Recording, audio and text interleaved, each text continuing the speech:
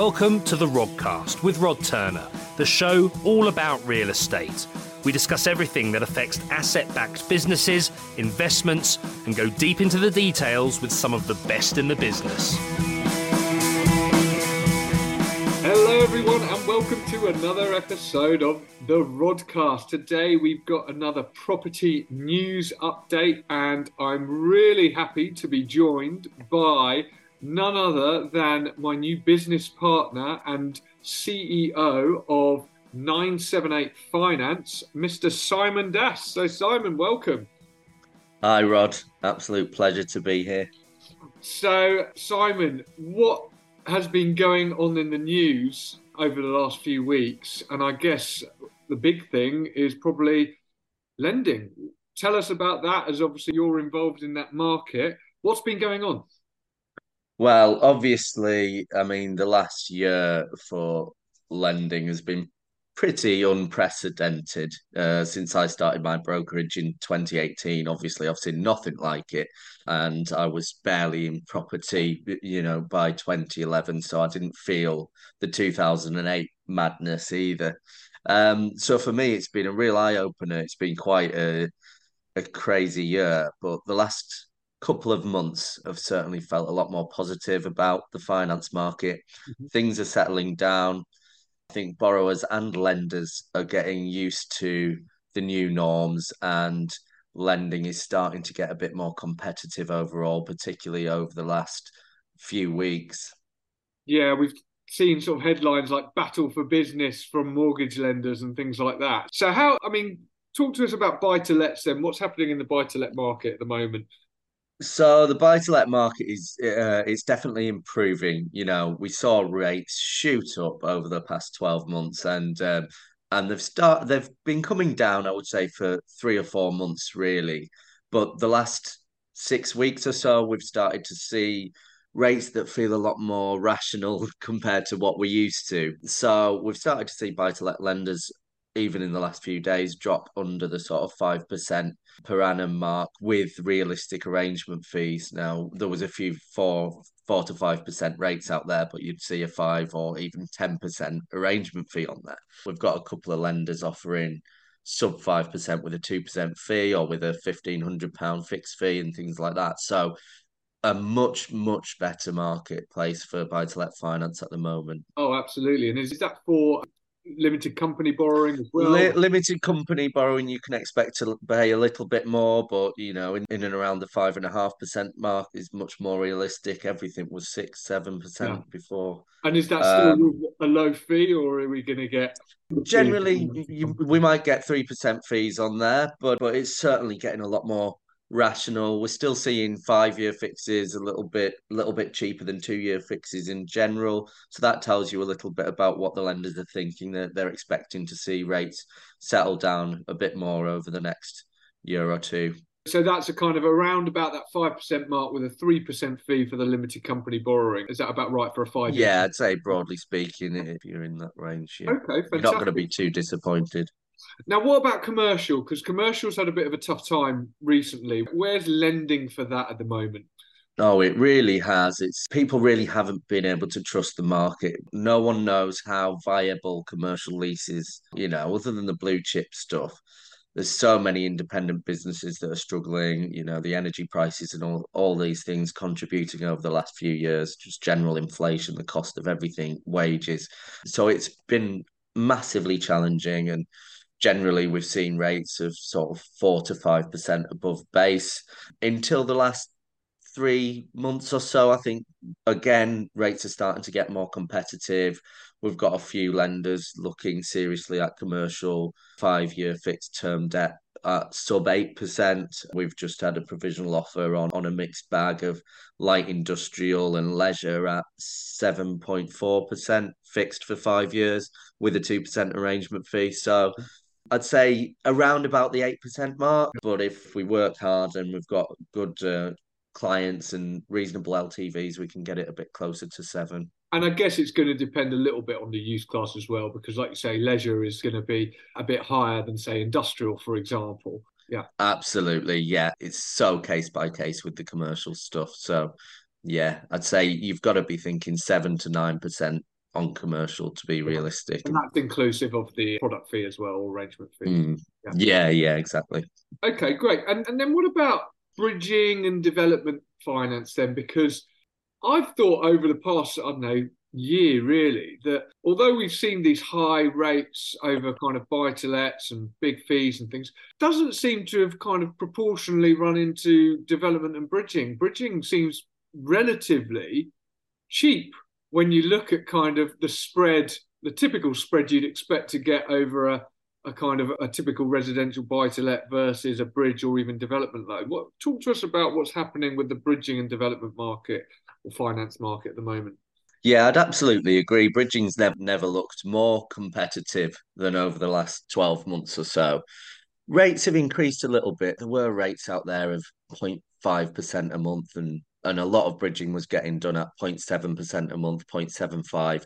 Realistically, 0.8 to 1% on vanilla stuff per month with a 2% arrangement fee.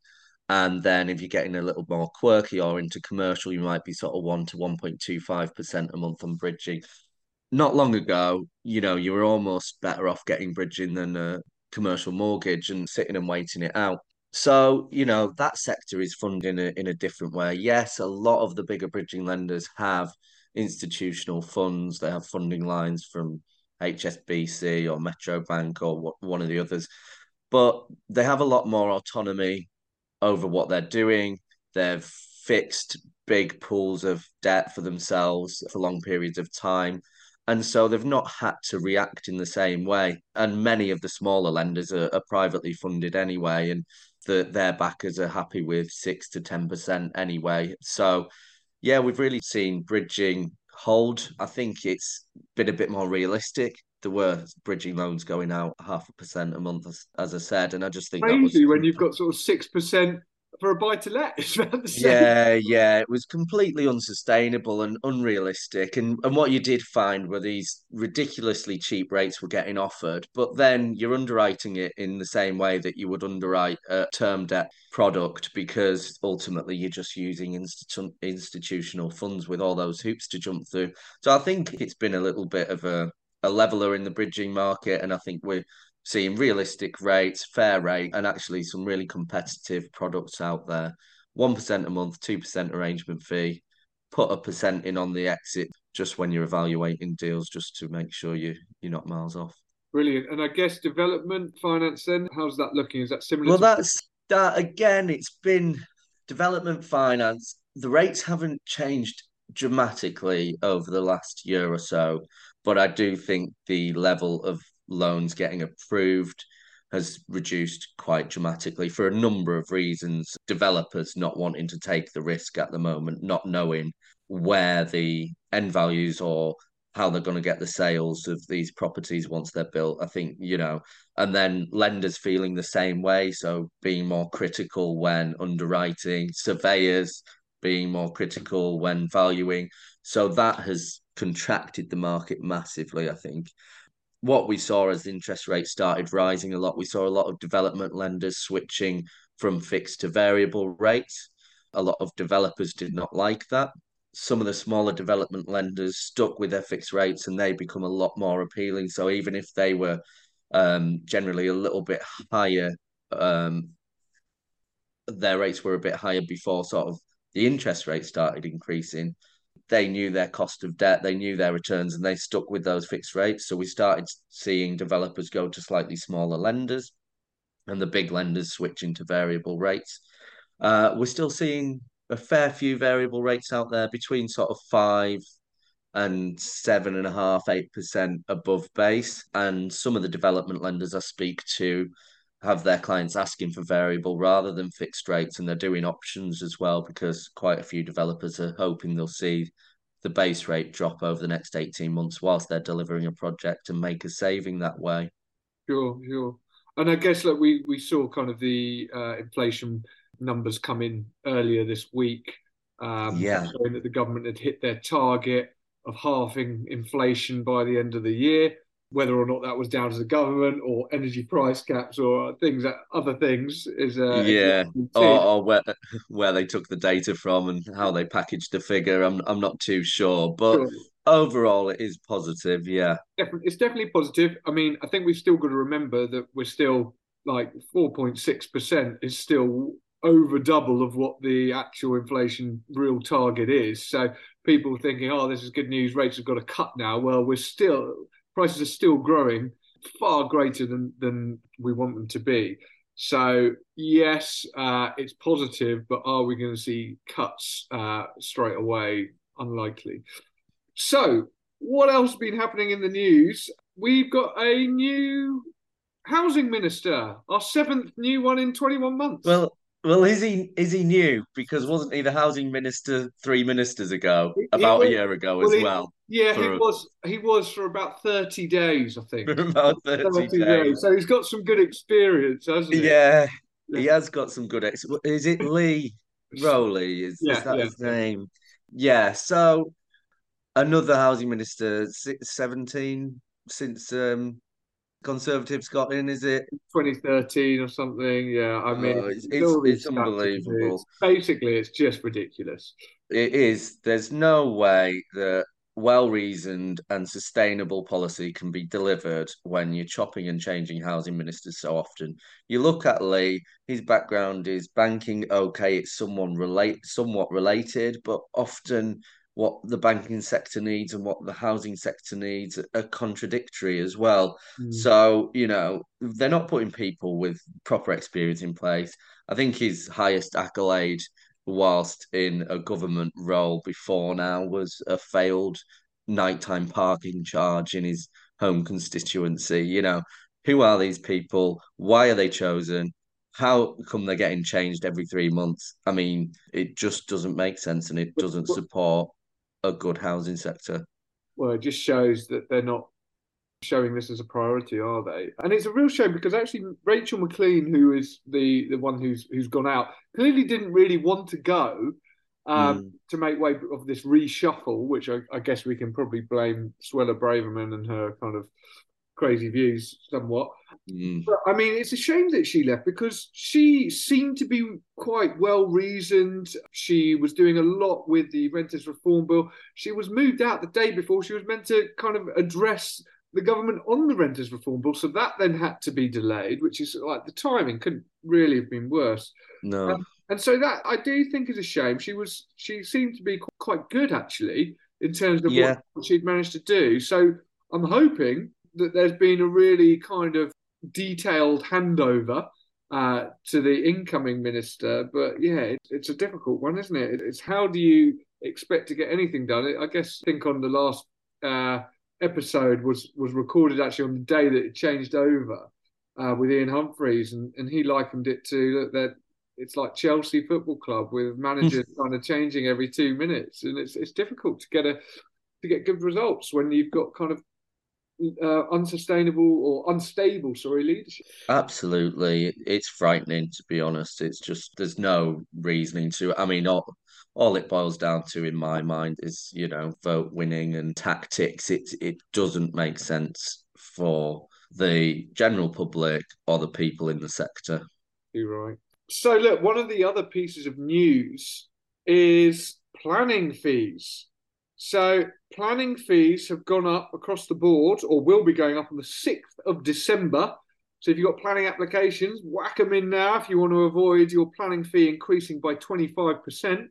Now, to be honest, I think that's a good thing. I mean, when you ask most developers, they will be more than happy to pay a bit more to ensure actually speed and quality of service. Now, it's a good thing if you get that speed and quality of service. If you're just putting them up for the sake of putting them up without that, then okay, I'm a bit that is concerning. In terms of what's happening with the planning fees, so we've got kind of £120 for discharge of planning conditions, £293 for certificate of proposed use, £578 for each dwelling house or for a material change of use if it's below 10 units, or between 10 and 50, it's 624 for each dwelling house. There's going to be no special fees for prior approval. The power of certain bodies to charge fees for advice in relation to applications under the Planning Act is going to change.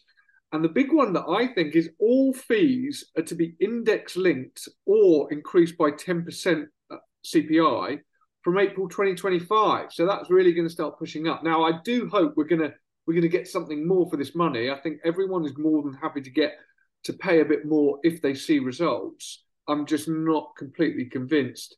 The other thing that's changing is previously we've had this free go with planning, which basically means that any planning application that goes in benefits from this free go to submit a further application without paying a fee. Now that's going to go as well, so that's good. That's always been quite useful if the kind of town planners say, well, hold on, you put this application in, we think if you adjust it in this way or put a new application in making these changes, that's going to be relevant. So that's also going as well. So a few changes there, which developers will need to see. I mean, any thoughts your end of that? Is it good, bad? Is it sort of long time coming? Or I don't think planning fees have ever been the problem, the actual cost of them. I think the free go is a bit of a kicker, but ultimately, as you say, if paying a few more fees is going to get better service, then that's fine.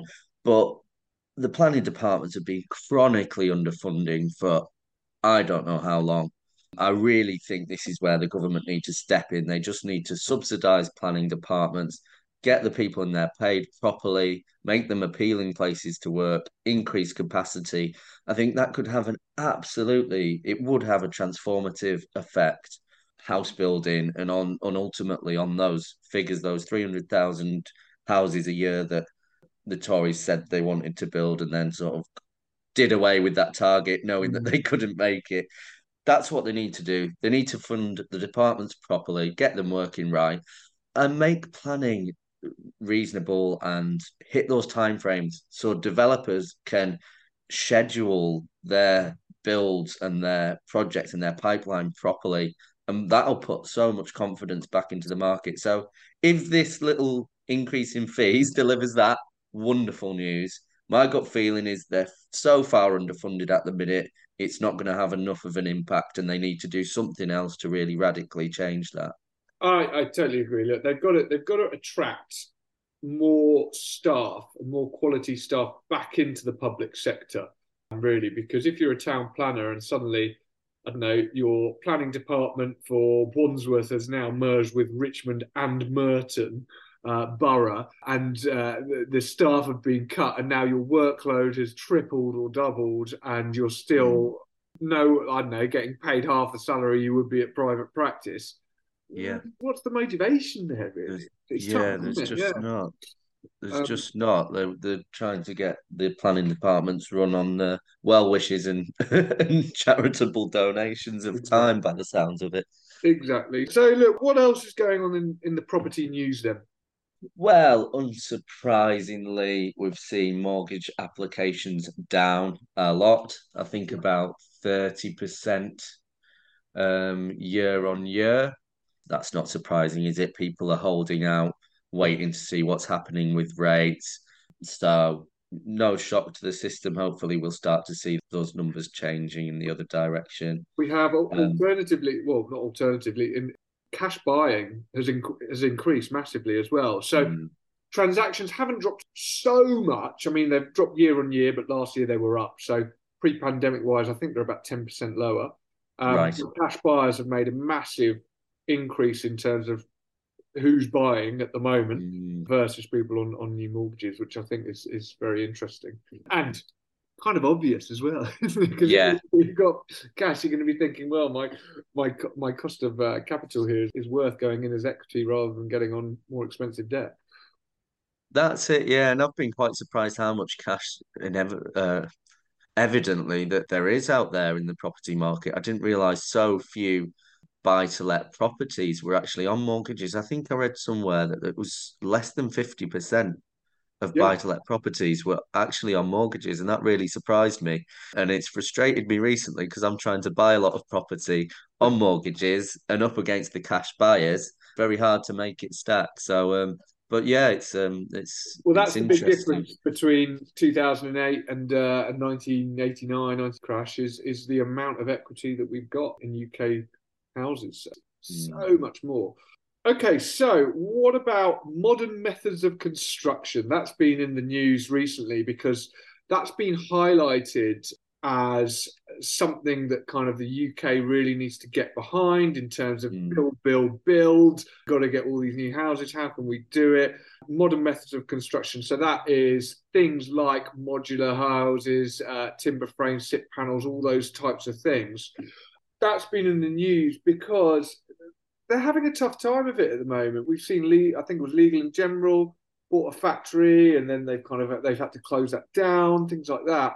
And mm. what they're trying to do is get the government really behind this to get any government spending, any buildings that they're building to be done in this way to show actually, look, we can get behind this as a country. It's kind of standard in other countries. Yeah. So why aren't we doing it? And there's an element around funding. I mean, look, if you've got kind of what is it, Council of Mortgage Lenders, CML certificates on the bill type, then normally it's fine to get a mortgage at the end. Development finance is different. The other thing that's key is the building firms, the actual firms constructing it. Can they Mm, get finance as well? And that seems to be yeah. a little bit of a critical thing at the moment because a lot of these factories are struggling to get finance themselves as that construction business. So I think it's been in the news that look, the government's really got to push behind this and get some funding to those guys, or to be saying, look, we are going to build. I want to say councils will build their houses out of modern methods of construction. Unfortunately, they're not building any bloody houses No. at the moment. So yeah, an interesting one. Look, as someone who's done a little bit of modern methods of construction in the past, I think it's fantastic. If I could build it every time, I would. It's just quite there on the price point. I mean, in terms Mm. of quality, in terms of speed, it's fantastic. Really is, and I'd love to see more of it. So yeah, any thoughts on that? Yeah, well, I think I mean, it's very capital heavy. It's sort of front heavy method of construction, isn't it? So, I mean, from a finance perspective, when people are using modern methods of construction, they tend to need to pay large deposits because the factories have to get huge amounts of materials in. Normally, they're getting those materials in for that specific project, that specific property type that's been designed. So it's not easy for factories to cash flow. It's not easy for developers to cash flow. And it is more expensive. We've been building a few houses and we looked at modern methods of construction and we just couldn't make the figures stack, even despite cutting the build time down quite substantially. It is Yeah, I difficult. I think, mean, things like vesting certificates do help. For example, when you look, how do you monitor if a monitoring surveyor is going down, you want to draw down. Obviously, it's not done on site. For example, if it's mm, something else, then they've got to go to the factory and see, look, have the materials been done, and you can get vesting certificates to show that. So that's one way around it. But obviously, look, that's absolutely modular and off-site construction. There's plenty of modern methods of construction that are on-site. So on site it's as quite a well. Yeah, broad term, isn't it? That modern method of construction. So it I guess is. it's going to be dependent on type, isn't it? It is, yeah. And it's still very new to the UK building trade. You know, other countries have been doing this for decades on a large scale. And I think, yeah, the government do need to find a way of scaling up production, supporting the industry. I mean, funding, yeah, if you've got the mortgage, UK Mortgage Council certificates there, then yes, it does open more doors, but still, generally, lenders are a little bit wary of it, and it's easier to say no than to say yes, and the homework involved. So I don't know if the government could support lenders at one end, offering, you know, guarantees on mortgages that are offered modern methods of construction, and then get money into the factories and the places that are developing these technologies, really support the industry at both ends.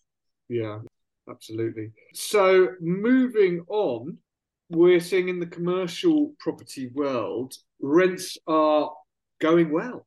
So not just residential and commercial rents are still going up, but we are seeing net asset values decreasing. And that's really because when investors are still looking at real estate and comparing it as ever to the risk-free rate and other kind of fixed income like assets that they might be looking at. And that is really obviously rents going up is a massive positive, But if your net asset value is come down by 10%, it doesn't really it goes in the opposite direction and you're still at a net loss. Any thoughts on that side of things? What do you think that's going to continue for a bit longer? Do you think actually now that rates are starting to come down, it's going to kind of push those net asset values or stabilize them, I guess, probably not increase them? What are your thoughts there? Yeah, I do. I think mortgage rates have had such a big factor on the commercial property sector. As we see them stabilize, I think, a bit more confidence will come back into the market. It is just, there's so many unknowns when you own a property, even if it is commercial on an FRI lease, you're still taking such a greater risk than a gilt, for instance. And so that risk has to be taken into account.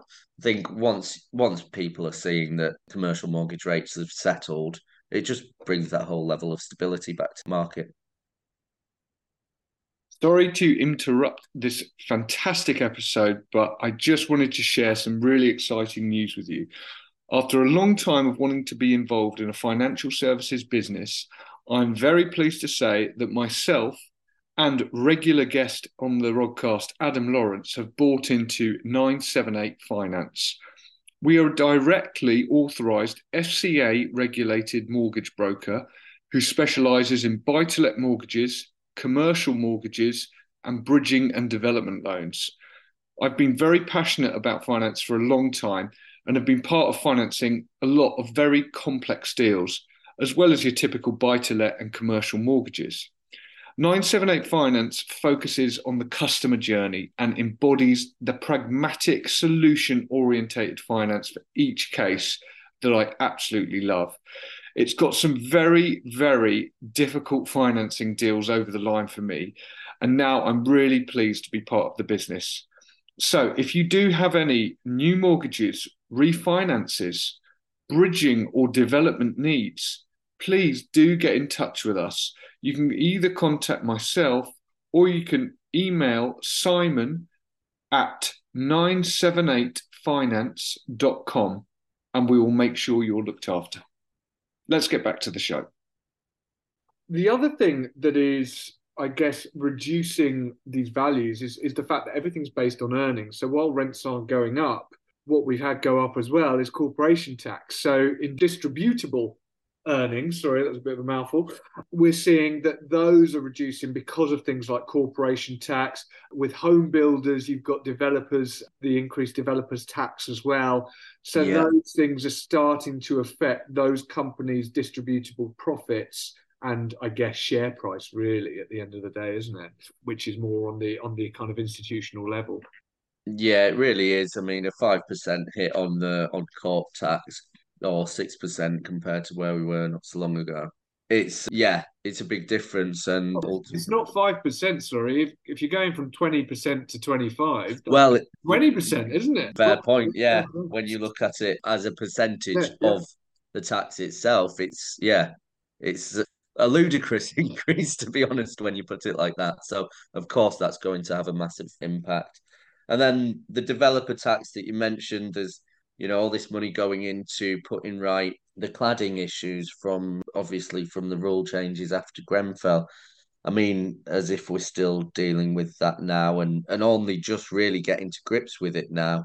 I think that's been an absolute calamity. The government should have stepped in, put everything right that needed to be put right. And then, as far as I'm concerned, if the developers had built to building reg standards at the time, they shouldn't be getting punished. And obviously, if they hadn't built to those regs, then fair enough, it's their liability. But we are where we are, and ultimately someone's got to pay the bill. And yeah, it's going to see smaller profits for the bigger house builders. They're still doing okay, but with lower production levels, higher costs, higher taxes, it's hard to see too much of a light at the end of the tunnel. It's sustaining rather than growth, and we need growth. Absolutely. It all comes back to what's going to motivate people to build more houses. And these things I don't think are they? No. Yeah. It's hard to get investment flooding in when your earnings are going to be coming down, or distributable earnings anyway. So the only other bit of news I've got is the government has just released new information on that thing that landlords love when we get to this time of year, which is addressing damp and mold in the home. And Okay. this is, I will put a link to this in the show notes. It's one of those things that the bane of my life seems to be condensation with Yeah. tenants, because it is very much kind of about lifestyles and how people are living. And I don't know, if the windows are closed and you're not letting it ventilate. But the government seems to be putting more and more emphasis on that onto the landlord as well at the moment. So saying that you should have things in place to allow tenants to, well, don't want to put words in the mouth, to live how they want within reason, I guess, and the property should be able to be well ventilated. Now, that's all well and good, but if you've got a kind of older property, it's incredibly difficult to do that if people are living in a certain way. So, yeah, I'm not sure what you think about that, but especially if you're in a cold and wet country like the UK in the winter, it's very difficult. It's infuriating. Your own home, you don't have to hit such yeah, I mean, these standards are all well and good, but they're hard to hit. I invest quite heavily in Victorian properties that are stone built without a cavity, walls, big windows, traditionally quite difficult to ventilate. So there's so much I can do, and with the limited budget I've got, it's down to lifestyle. People need to heat their homes best they can, ventilate, and sometimes I feel like we're fighting a bit of a losing battle. Everything's getting pushed onto the private sector. It was like with the EPCs, like you've got to hit an EPCC by 2025. It was just an unrealistic expectation. Leaky houses in the UK that have been built a long time ago, a lot of them. And it's just like, well, here's what you need to do. We'll not give you any support in doing it. And it just seems to me that everything gets pushed onto the private sector. It's going to push landlords out of the market. It's so difficult to deal with condensation and damp issues. It recurs every single year. You can get one tenant who starts to look after the property in the right way and gets that ventilation happening, but then a change of tenancy and that can go out the window, and you can have the same issue in the same property just because of a lifestyle change. We found, is it PIV systems, positive ventilation? Yeah. I can't remember what the I or E stands for, but they have been quite good. Yeah. Watch out for the cost of running them is pennies, but you do see kind of tenants switch them off because they might think, hold on, this is making a massive difference to my energy. It's really not. That gets pushed back on is if it's winter and it's bringing in cold air into the property. You can get heated ones, so it warms the air before it brings them in. So I'd recommend, if you are looking at that, go for that one, because you don't want any for the tenant to switch them off. But they have been kind of pretty good. And obviously, look, if you're a landlord, go and inspect it and look at the root cause. If you don't know what the root cause is, it might not be condensation. It might be that it's just water getting into the property. Obviously, at that point, you need to fix it. So get someone in, get a proper surveyor in who understands these issues if you're not too sure. Brilliant. Okay, well, I think that is about it. Simon, as I mentioned right at the beginning, my business partner, he's the founder of 978 Finance. They specialise in buy-to-let mortgages, commercial mortgages, bridging and development lending. The reason I've kind of joined Simon is just so impressed with him. They've done some really quite complex deals for us. And it's that customer journey. I just felt like I was really well looked after and he had my best interests at heart. So looking forward to more. So Simon, if people want to speak to you about their mortgage needs or development or bridging finance needs, how should they contact you? So email's a good one, simon@978finance.com, or you can give us a ring on 01524 889 978. You can also check us out on social media. We're always out there somewhere. Brilliant. Simon, thanks a lot for coming on the show. Hopefully we'll get another one of these in soon. Yeah, hope so, Rod. Thanks a lot for having me. It's been an absolute pleasure.